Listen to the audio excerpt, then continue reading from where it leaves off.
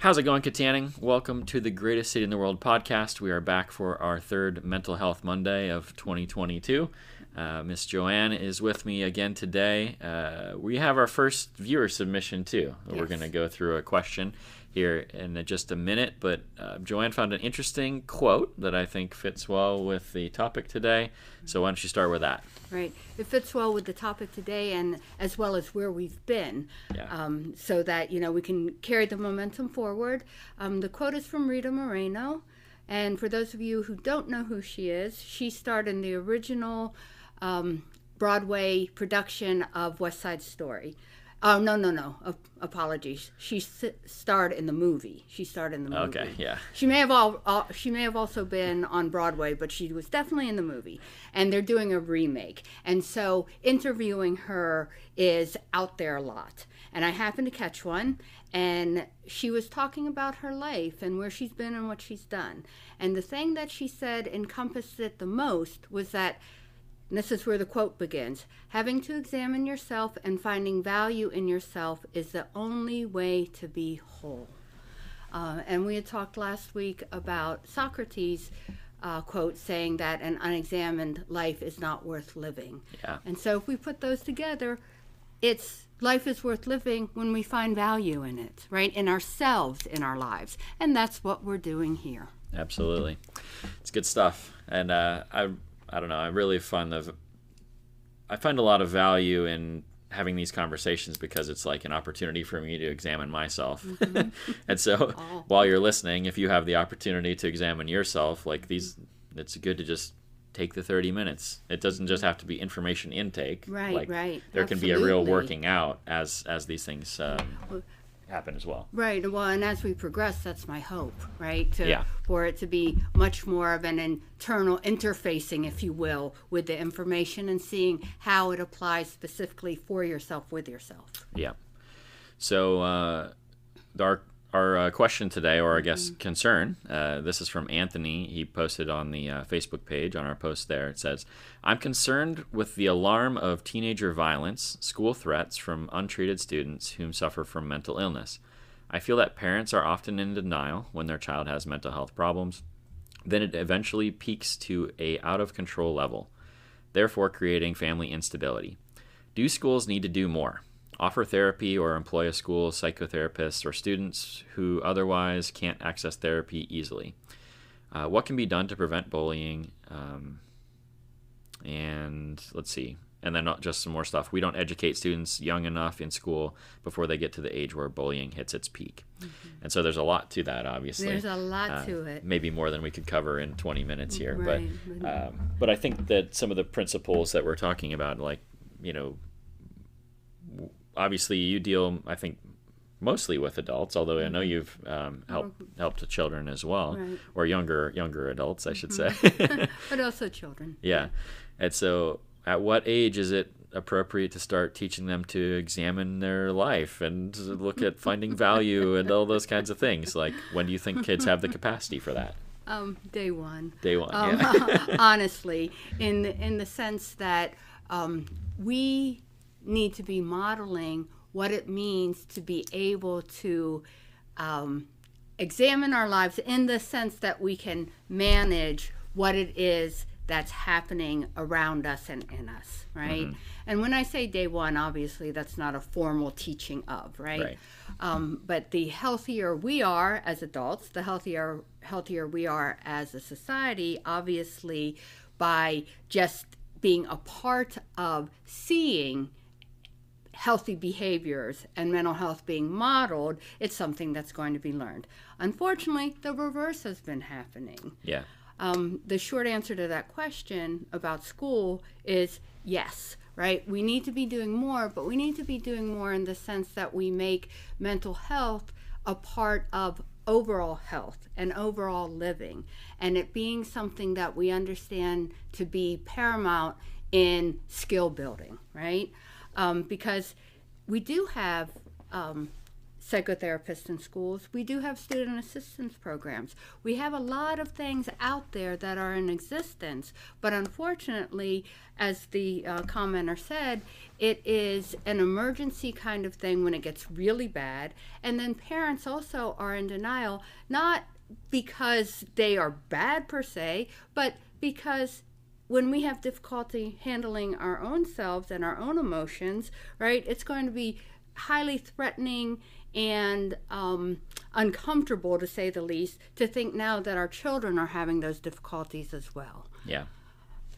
And I think, I would guess that a lot of emotionally unhealthy children are coming from emotionally unhealthy adults. Right, which is not a blame game. Right, not a blame game. And I think the denial can come in was like, a lot of times we are so good as adults, like we have learned to kind of cope and hide our issues from the world.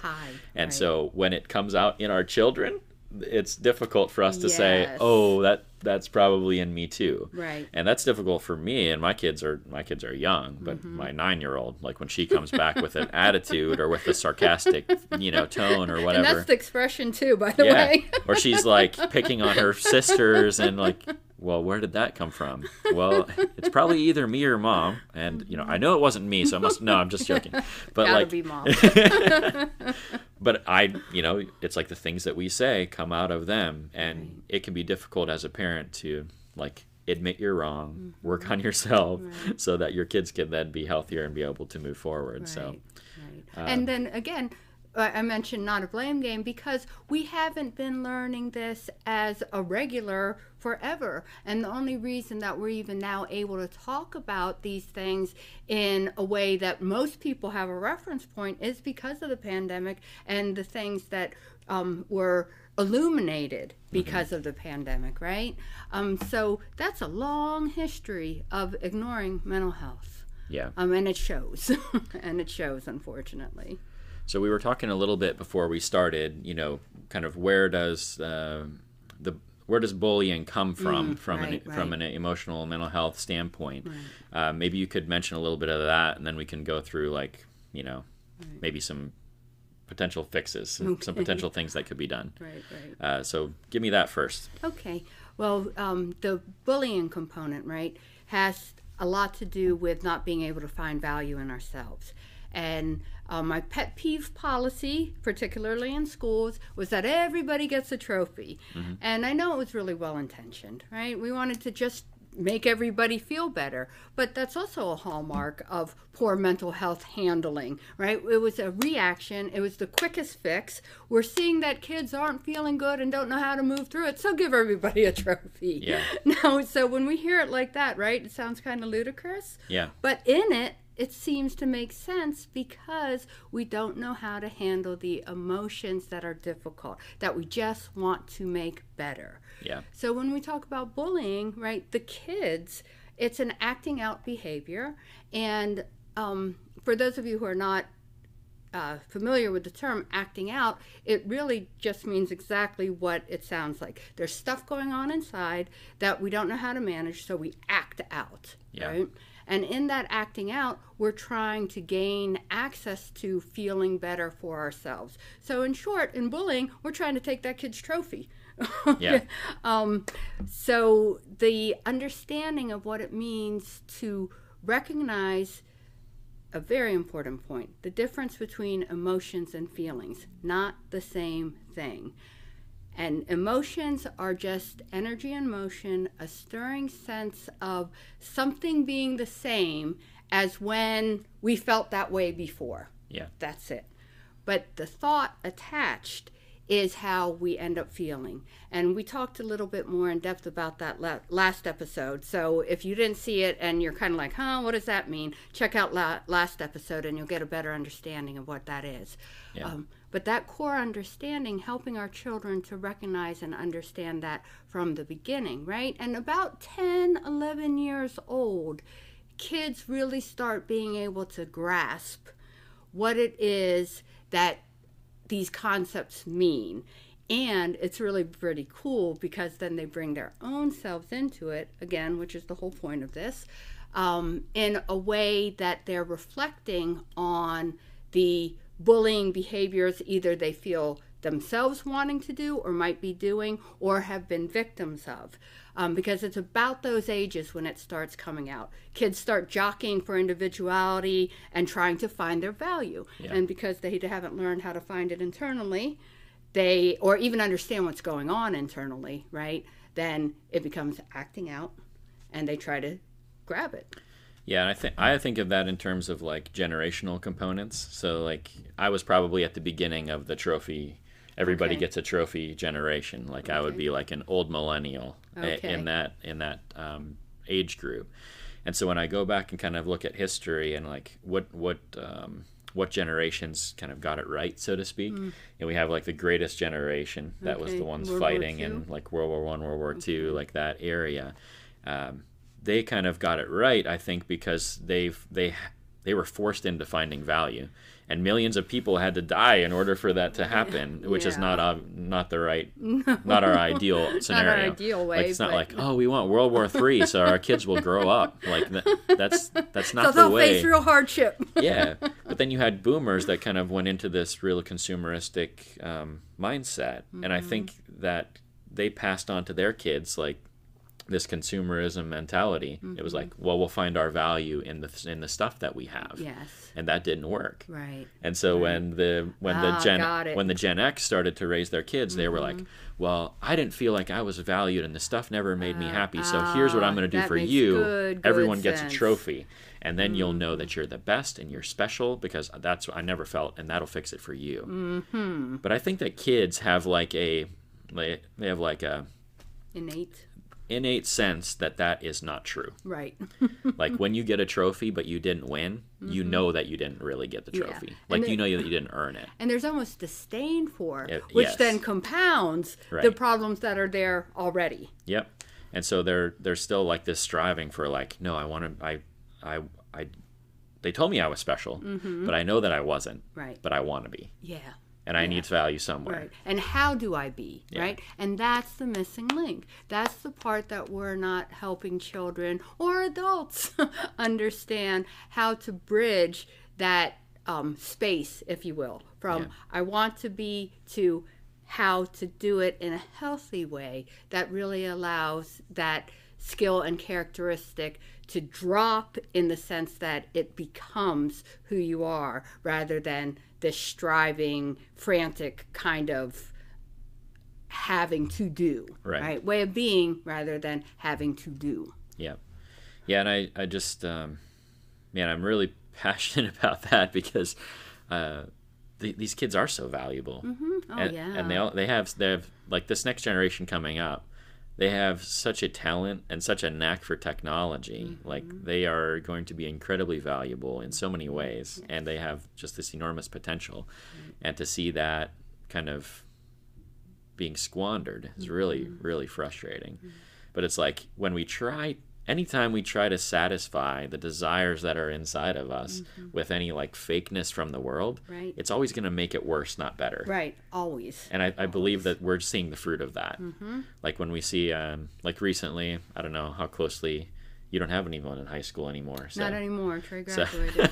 My late in life baby. So there was a fight that was like very prominent on Facebook that was like a thing that happened, and then the thing with Armstrong Hockey where they were bullying this right. female hockey player from Right. Mars, and those two incidents kind of happened right in conjunction with each other, and everyone was like, we must have the worst school in the history of the world. I don't think that that's true No, at all. not even close. Not even close.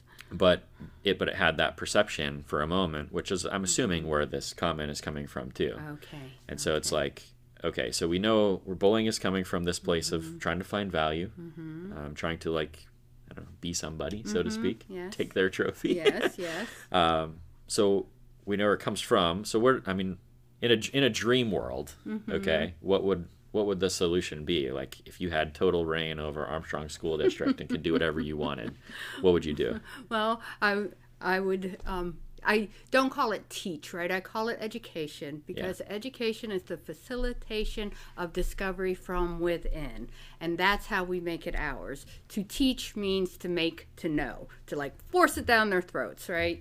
So I would educate all of us, right? The whole Armstrong County, from all of our siloed agencies, to understand how they go together, and then particularly within school, how they go together, meaning body, mind, and emotion. Those are the theys, right? It's really a one interdependent means of functioning that allows us to recognize, understand, and be informed by, right, our body, minds, and emotions. And be informed by is such an important component, because we're not tabula rasa, we're not blank slates, right? We have spirits already, and already are formed with hopes, desires, and wishes. And within those, we need to be able to recognize a way to identify, move through, and manifest. And so that's what I call the entire program WIN, W-I-N, I, intact, B, me. B for body, M for mind, and E for emotion. But M and E create me because, as I was speaking earlier, mind and emotion are so closely related for how we feel that they can't be separated. Yeah, it's it's really what we've been talking about over the past couple of weeks, and every conversation that we've had on this channel. It's like these principles that we're learning as adults should be being taught to our children as they're going through situations, because it's like there's always going to be conflict in life. Always, right? And conflict resolution, right? Or zero tolerance. Again, I shouldn't say it like that because it sounds like I'm making fun. But they just are incomplete. They don't bring in social and emotional learning. And I know a lot of people are hearing that term, but it's a term that's being applied to a very narrow sect. It shouldn't be, in the sense that we don't have a means to grasp onto adaptive information unless it's social and emotional learning. And so that's why it has to be an experiential kind of recognition and understanding of what's happening internally, and then knowing, having a framework of how to move through it and gain meaning and value from it. Yeah. I think when you talk about conflict resolution, so much of the stuff that I think happens in school, it's like, okay, how do we cope with this, or how do we muddle through with this, instead of like, how can both sides grow because of this conflict? And I'm not sure that that's how we look at it, just as a societal thing. It's, most of the time it's like, okay, it's too easy on Facebook. Like, you have a fight with somebody and you're just like, well, blocked. And that's not a healthy. I mean, it can be healthy to separate, but it's not a healthy way to like fix the problem. Well, no, but when you're saying on Facebook, but that's what happens physiologically, right? Okay, we block, yeah, right, and then and again, as we get into more things, it'll become clearer how these components are interdependent. But that physiological blocking, that emotional blocking within our bodies, has all sorts of ill health consequences. Right. So, but I think we're like training the youngest generation through social media. Like, that's how you solve your problems. You just ignore them, you stuff it away, and then you move on to something else to try to gather attention some other way. And it's like, man, we're breaking our kids. right. And and there's so, and you, like you were speaking, there's so much to be said for their knowledge and their technological abilities, and every generation brings value to the world, right? But in that recognition that if there's not a balance with the rest of what life requires, then it just compounds further and further and further, and we have more and more broken people and more broken functioning. Right. And that's why I call this intact. Okay. Yeah. So that's the dream scenario, okay? So you would have an education program in the school that every kid I'm going to get there, by the way. that every kid would go through, and it's like, okay, now they're all learning how to do these things, and that would be amazing. Okay. And we'll have to cover that next time. I apologize. Okay. You got to go. Okay. Yeah. So we'll talk a little bit more then about how to do, how to move through that. Right. Or like, what can we do practically? The body component that is in episode 1, I believe, yeah, is the starting point. We have to have the body in rest and digest the way God created us to function. We are designed for function and purpose. And if it's that functioning is not intact, right? If it's broken because one of our components, body, mind, emotion, are not interfaced and interdependent with the other to work like a cog in a wheel, then it's broken. So that body component is huge. Begin there. Yeah. And kids 11 and up can do that. At 10, kids 10 and under, we can help their bodies reset or be in the way they were created to be simply by holding them on our laps and doing those exercises ourselves. Okay. It's a herd response that then bolsters their parasympathetic functioning. Yeah, and that's kind of begin there. That's what I was thinking. Like, man, if we can work this out in ourselves, I know when I am more healthy as a person, my kids are more healthy. Like that automatically translates. And so if you're out there wondering, like, well, what could I do? Well, start with you. Right. and then I've found so much, like with kids at church, different teenagers that I get to interact with. The more one-on-one interaction that you can have, like where you're actually picking out the talents, gifts, and abilities that you see in their life, Right. and actually empowering them to use it. Right, that they're true and real, right? Yeah. There's a real reference to something they know is going on. And we're not just like speaking in generalities, like, Right. oh, you're really special, or Right. but you're not. You're like, no, I saw the art that you did, and that was really incredible. You should press into that. Like, that's a real gift from God that you have. And then they begin to find, like, they connect their intrinsic value from God. If they can connect with that, they're Right. like, you just see kids light up. Yeah, literally, Yeah. right? Like you can see his light reflected in their faces. Yeah. And again, that's universal. Try it out. You know, whether or not you believe it's God, you'll see that light up. Yeah. So as teachers, as parents, as community members, man, the more connection that we can have with these kids, teaching them some of these principles and how to actually move through and grow through conflict rather than just shove it down and push it away, Right. man, we're going to be much better off as a community. Yep. It'll be dynamite. All right.